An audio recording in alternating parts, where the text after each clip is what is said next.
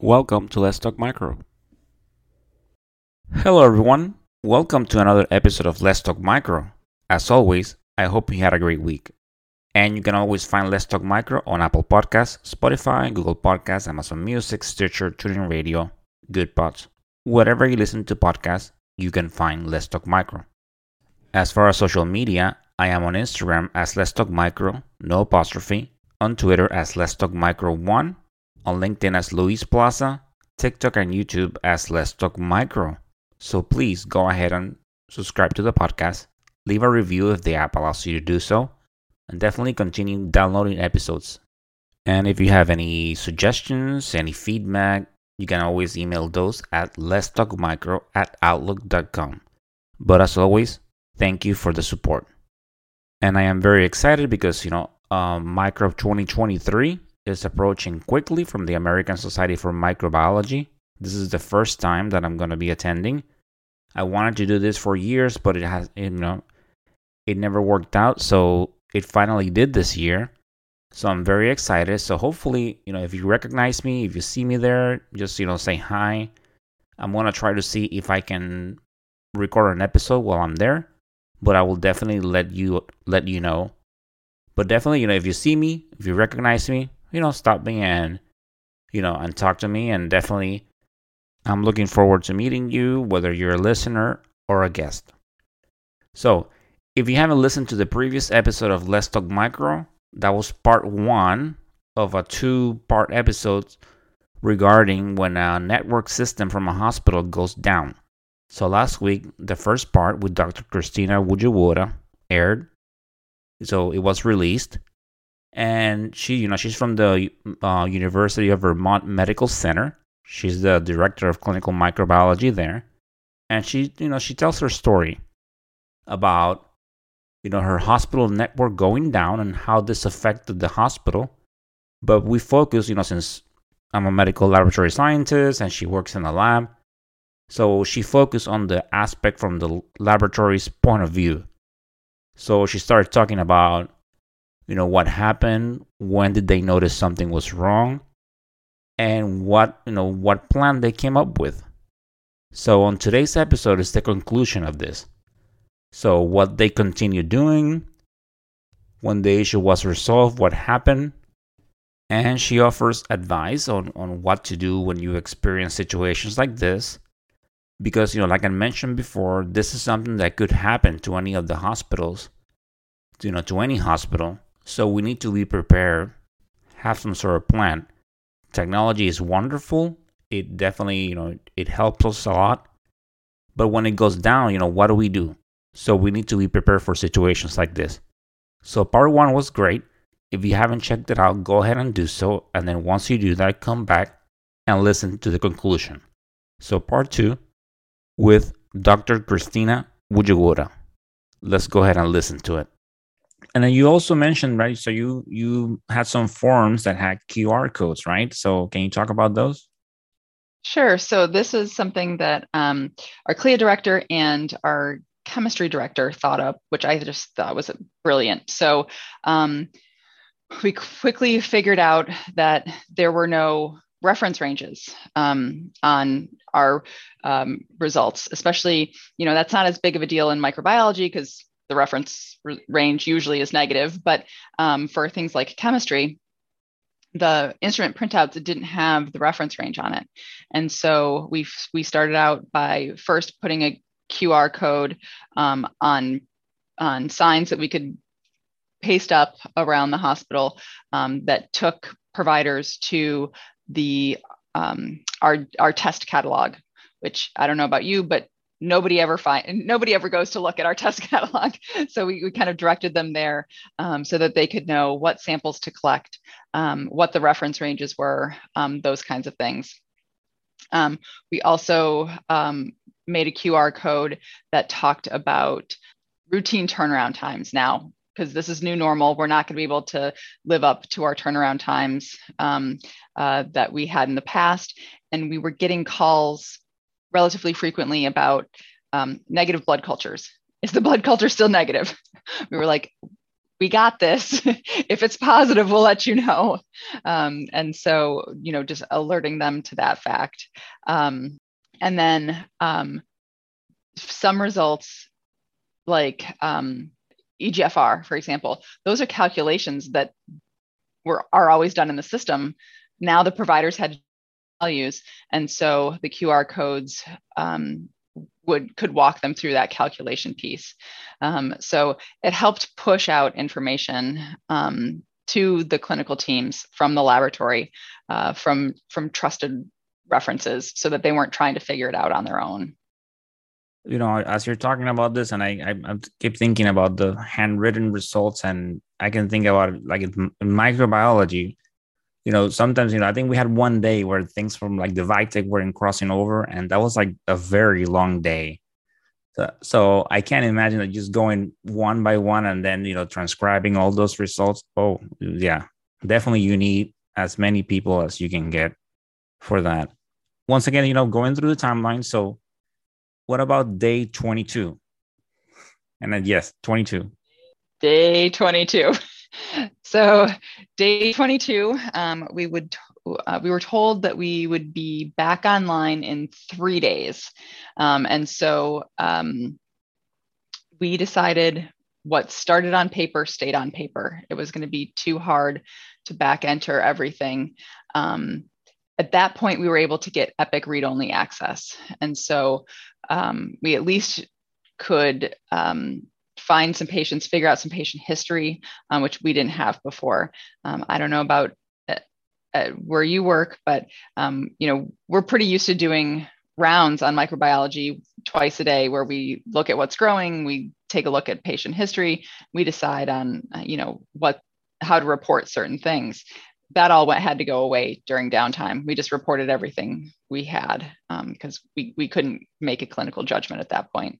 So we started getting a little bit of information back.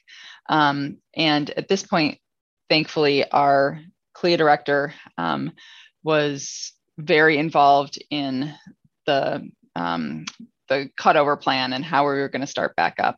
Because it's not just flipping a switch. And so they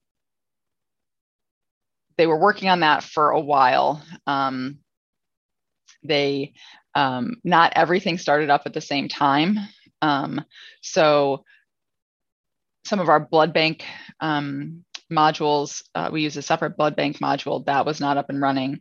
And the big oops on our part was we didn't realize that all of our interfaces, such as to the state health department, weren't up and running. And so if you look back at the COVID data in November of 2020, we've got a little false outbreak because we thought we were reporting all of the results through the interface, but they weren't going anywhere. So we had to retrospectively report all of our COVID results to our state health department a few weeks later. So things came back up slowly, but it felt okay. The areas where it was the most cumbersome were areas like mycobacteriology, where where you have samples, culture results that go for 8 weeks. Well, so 8 weeks you're working in parallel worlds. You have both paper and you have electronic systems, and so that was difficult to navigate for a while. Wow. And and you also, you mentioned some limbo cases. So what are those? Yes. So those were are kind of they started pre or post. They happened right on the shoulders of the downtime, and so those were cases that really got lost in the shuffle, especially reflex testing, so HPV on positive PAPs. So the PAP result went out, but the HPV result never got reported. for a lot of those, we could still salvage the sample. It was still good, still viable, but for some of them, we weren't able to, and so those we had to send for recollection. And then we also had to tell providers that, you know, if you're still looking for a result on your patient and you don't have it at this point, we can't provide it for you, and you're going to have to recollect. Thankfully, all of our anatomic pathology cases, all of those were accounted for. So it was more blood and urine type samples, but those were the ones we had to send out a note to providers saying that we don't have a result for this. You're going to have to recollect. Yeah, I see that. And, like sometimes even if it's not like an order that has a reflex, they order, like, for example, they just ordered a regular urinalysis and then they realize after the fact, oh, let me order the culture. And sometimes, if you don't have someone that's monitoring those orders and you don't have a system, then those will definitely not get performed. And then by the time someone realizes, the sample has been discarded. And so it's like, yeah, if you need it in this case, then, we ask for a recollect. Yeah. We early on, we had to let people know that there was no add-on testing, because we had no good way of knowing where the sample was filed. Essentially, in our current system, we have tube storage, and we can look exactly where to find the sample. We just didn't have the bandwidth to go hunting for samples for add-ons. So yeah, they had to get a new sample if they wanted something additional.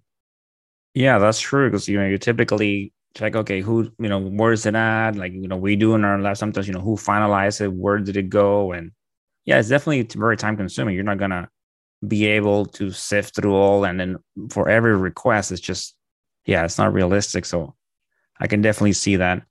So when was the system fully online?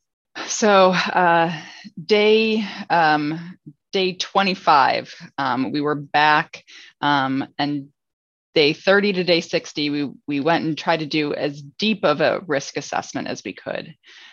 So we went back, looked at any patient complaints, provider complaints, looking to see, that's where we discovered the HPV not reflexing issue. So it took us about 2 months to kind of work through all of that, and make sure that, as far as we can tell, we did the best we could with all of the patient samples that we had. Okay. And so what were the lessons learned from this? So many. So as much as you possibly can, you need to stop samples coming into the laboratory, because once they're in the laboratory, they're your problem. And so contacting all of the providers and groups that you work with, asking them to send things to other reference laboratories. If you can divert them, if you're in a system, we were able, this is a micro talk, but for our anatomic pathology, we were able to relocate some of our anatomic pathologists and samples down to a hospital, but in our network that still had connectivity. So that's an option. Shutting down phlebotomy sites, asking providers to only order things if it's absolutely necessary for urgent patient care. Anything you can do to decrease the samples coming in, because that lowers your risk of anything going wrong. Thinking about how you're going to communicate within your laboratory, within the hospital system, how you're going to get results out to providers. So making sure that you have an up-to-date Rolodex or listing of providers and phone numbers and ordering locations, because you'll get all combinations of those. So being able to communicate results back is super important. I'm not super aware of all of the billing implications. I know that we lost a lot of money during this, but if the plan is to bill for any of the testing that's performed, thinking ahead of time about what what information is going to be needed, making sure you have appropriate ICD-10 codes, all of that kind of stuff. Again, the bouncer worked really well for us. And so putting in some barrier between the laboratory and others is important. And same thing with routing all of the phones out of the lab to a central calling system to make sure that the lab staff can really focus on their work. Again, because they're handwriting patient names on plates and dates of birth, making sure that all of that is legible for the next tech who works up that culture is super important. You're going to have to get all of the fax machines you can possibly get your hands on and repurpose staff that aren't able to do their routine jobs to fax those results out and file all of the results afterwards, and then be able to pull those results and fax them again when somebody else calls for them. We were lucky that our document control system was external to our hospital system. So our document control system is Media Lab. Again, I'm not promoting Media Lab, but it was very nice because it was just on the web. And so we could access that from either computers on the guest network for the hospital or on our phones. So that way things were accessible. And then you're going to need to hardwire printers. You're going to have encrypted USB drives. That's how we were able to get our COVID results to the state health department over time, rather than faxing all of them. We just sent USB drives back and forth. And eventually we figured out having a label printer in the micro lab, because if you can think of, your anaerobic culture, at least for us, that's 6 plates plus a thio plus slides, and the handwriting, all of that gets pretty old. So we set up a label printer so that at least it was legible. It probably took about the same amount of time, but that way people's hands didn't cramp up. And just be flexible. Things will change 8 million times throughout the process, but everybody's got good ideas, and just take them, try them. Trying to think about this ahead of time before it happens. We didn't have ways to document our culture workups ahead of time. So think about how you would want to do that in a paper world. Build forms, pass them around, show them around to your friends, and see if there's ways to improve them. And then you have them on the shelf to just make photocopies of when you need them, so that you're not trying to do that all in real time. Yeah, like if we think about it, we definitely not use that much paper anymore for and handwrite stuff. So yeah, and all these little things that we don't think about, and then when that happens, you start thinking about, like you say, reference ranges and all this stuff. So yeah, definitely, we're so used to all that being on the computer. So we perform our testing. A lot of the instruments, they cross over, and then we just accept, and some of them even autofile. So definitely, technology plays a huge role. So these were, lessons, and they're also applied to advice for the audience. Is there anything else that you can advise them? My biggest piece of advice is reach out for help. Unfortunately, there's a growing network now of laboratories that have gone through this. And I can at least speak for my laboratory, but I'm more than willing to offer advice, to chat with anybody that happens to find themselves in this situation, because there are things you just don't think of until you're in it. And while I know it's a CAP checklist requirement, and I know that everybody aims to have a downtime procedure that's all encompassing, I just don't think you can plan for this for every little iteration. And so please reach out, find others who have gone through this, get different ideas, and just lean on people for help, because when you're in it, you feel very isolated. And there are others that have gone through this. And I think our community is pretty willing to help. Yes, definitely. So is there anything else that you want to, anything else that you have to add? I don't think so. It was a wild ride. It definitely, sounds like it.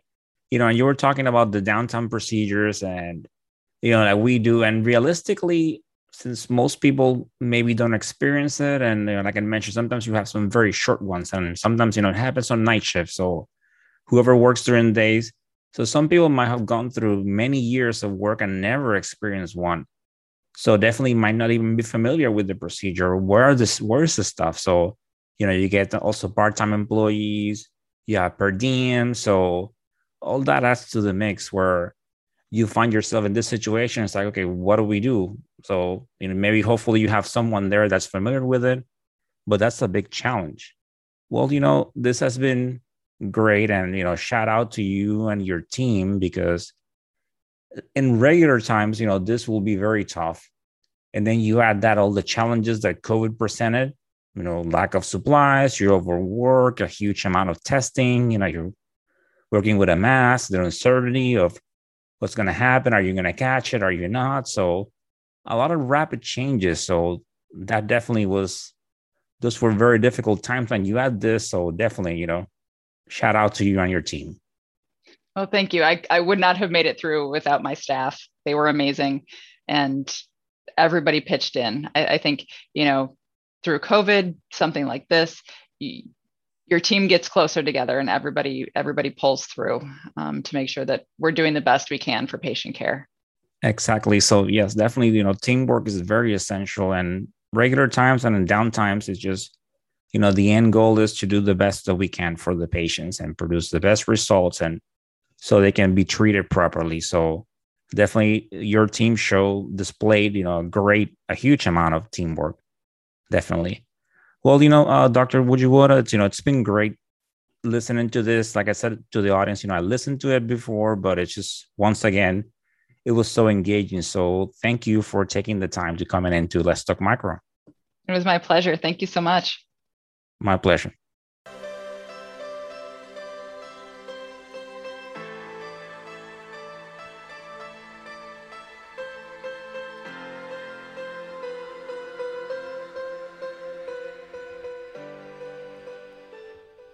And that, my dear audience, it's the end of this episode. I hope you enjoyed listening to this story about what happens when a network goes down.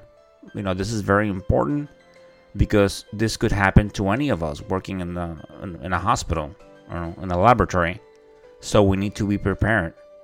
Definitely, we're so used to the system, right? We find samples, we look up results.